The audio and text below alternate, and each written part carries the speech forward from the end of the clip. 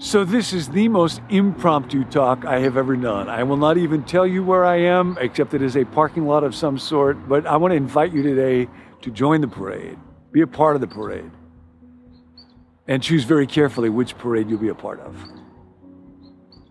We are now in what is called in the church calendar Holy Week, thinking about Palm Sunday, that day in Jerusalem when Jesus came riding into town. It gets reenacted and in churches all over the place. Most likely, a lot of scholars feel, I was listening to Speaker Gordon Hess talk about this recently, most likely there were two parades on that day when Jesus came in. Jerusalem was a powder keg. We think our world is a powder keg. We get concerned about politics, and if people get called to protest, will there be violence? And this date is a real memorable one on the calendar. We got nothing on Israel. Passover, you might remember, was when they would gather together to celebrate the time when God raised up a leader named Moses to overthrow their oppressors, Egypt, and destroy Pharaoh. And now their oppressors were in Rome, led by Caesar, and they were waiting for God to raise up a new Moses. So when it was Passover, Jerusalem would swell up to literally several times its normal size, and it was unbelievably volatile. And because of this, Rome would often put on a parade of relevance to let people know who's in charge. And most likely that would have been led by Pontius Pilate coming into town on a stallion with a couple of legions of Roman soldiers, hundreds of them, just so everybody would remember. Political power, Economic clout, yep. Military might, in spades. Religious authority, yeah, because the temple, the Sadducees, they were all in cahoots. And the world in which we live says that's the parade that matters. So you want to be a part of that one. Coming from the opposite direction, from the east gate into Jerusalem, is this other odd, motley crew parade. The carpenter rabbi riding in, not on a stallion but a donkey. Not soldiers, but little children waving palm branches. Hosanna, save us, save us, save us.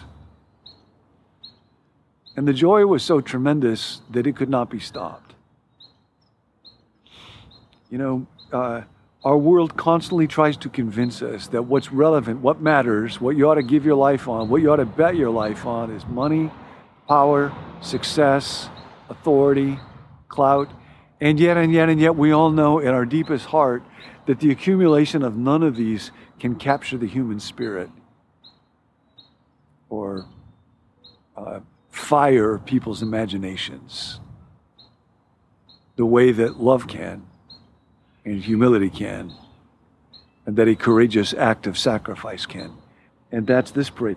People didn't even really understand it. Now Jesus knew. He knew for the most part they didn't understand. He knew that a lot of these people who were shouting Hosanna today would be shouting crucify him in just a couple of days. And yet he said the joy at this moment, at his arrival, at the promise of his kingdom, as much as people understood it, was so great that they must be allowed to praise and cheer and celebrate. Because if they didn't, the rocks would cry out, the mountain and the hills would break forth before. When it comes to a parade, there are three kinds of people. You can decide which category you are in. There are people who get in the parade. They got to dance in it. There's people that won't actually join the parade, but they'll watch it. They like it. And then there's people who don't even know there was a parade. And the invitation today is join the parade. Join the right parade. Join Jesus' parade. Find your joy. Find your meaning. Find your confidence. Find your delight, find your inspiration in him, even though we don't understand a lot. I was very moved by this. Trevor Hudson has written a book, Seeking God, and he talks about how he goes to Dallas because Trevor is a guy where he says that he would offer God a lot of devotion, a lot of study, and a lot of work, and yet it was a long, slow, difficult, uphill journey to joy. That's the invitation today as we think about the beginning of Holy Week and Palm Sunday and Hosanna is joy. I was talking to a friend just a couple of days ago who was saying, I'm not sure that I experienced much of the joy of the Lord. Even though we're facing great pain and great difficulty in this week, the invitation for today just for today, is joy. What is the joy of the Lord? So Trevor approaches Dallas and talks about my slow journey towards joy. And he gets a letter from Dallas that indicates a kind of acceptance of who I was, he wrote, but it also offered some clues regarding what I could do to enjoy and experience God more in the whole of my life. Join the parade, join the right parade. Here's what Dallas wrote to Trevor. I love this. Trevor, being discontented, always halfway disappointed, is part of what you are as a pilgrim on the earth. You're always going to feel that arrangements, whether family, church, or state, are sawdust and not bread. So get used to it. Most likely it derives from something, not bad, in your early experiences that formed your feelings and sentiment and left a gap in your sensitivity. You got a hole in your soul. Something it would take a revelation from God to make you know, and which you could do nothing about if you did. In other words, you'll never know what it was, and it wouldn't do you any good if you did know. Introspectiveness is part of your nature. It is not bad. Do not fight it. Now here's the key. Find sources of joy and cultivate them. Find sources of joy and cultivate them. Invest in them, time and money. This is your invitation today. Join the parade. What things do you really enjoy? This is so interesting. Things that have nothing to do with family, work, or religion. This is from Dallas Willard, Joy pastor. And the reason that that's the road to the joy of God is He is the giver of every good and perfect gift. So there is no joy that is not the joy of the Lord. We just fail to connect the dots. What three things do you really enjoy? I want you to write about three sources of pure joy that you know from your own experience. And then I love this. There is a kind of infinity in the sensibility of the human soul.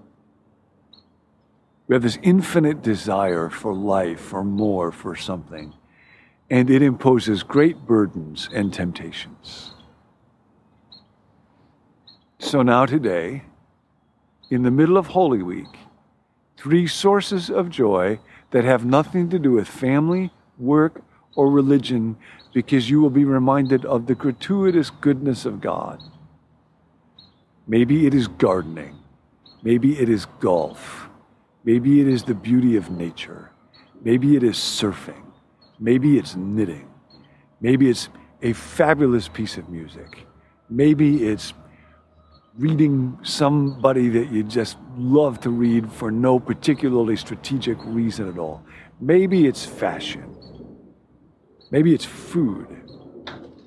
Three sources of pure joy in your life. Invest in them, time and money. Train for joy so that you too can cry out. Because if you don't, the rocks will. Join the parade. Second thoughts about joy. Hi, I'm Tim. Thanks for joining us here at Become New. We hope that these videos help you to grow spiritually one day at a time. If you'd like to find more resources, you can go to our website, becomenew.com. There you can sign up for the daily emails that go along with each video. You can access our full library of videos there. And you can let us know if you're interested in some of the upcoming leadership resources that we're working on right now. If you've got a prayer request, we would love to pray for you. You can text us that request at 855-888-0444.